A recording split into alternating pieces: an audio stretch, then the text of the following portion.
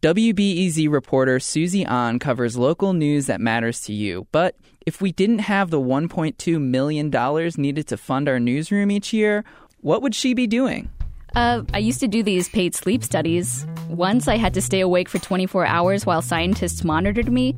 It wasn't bad. I got a lot of crafting done. Susie's good at crafting, but better at reporting. Keep her on her beat by supporting the Off-Air Pledge Drive at WBEZ.org.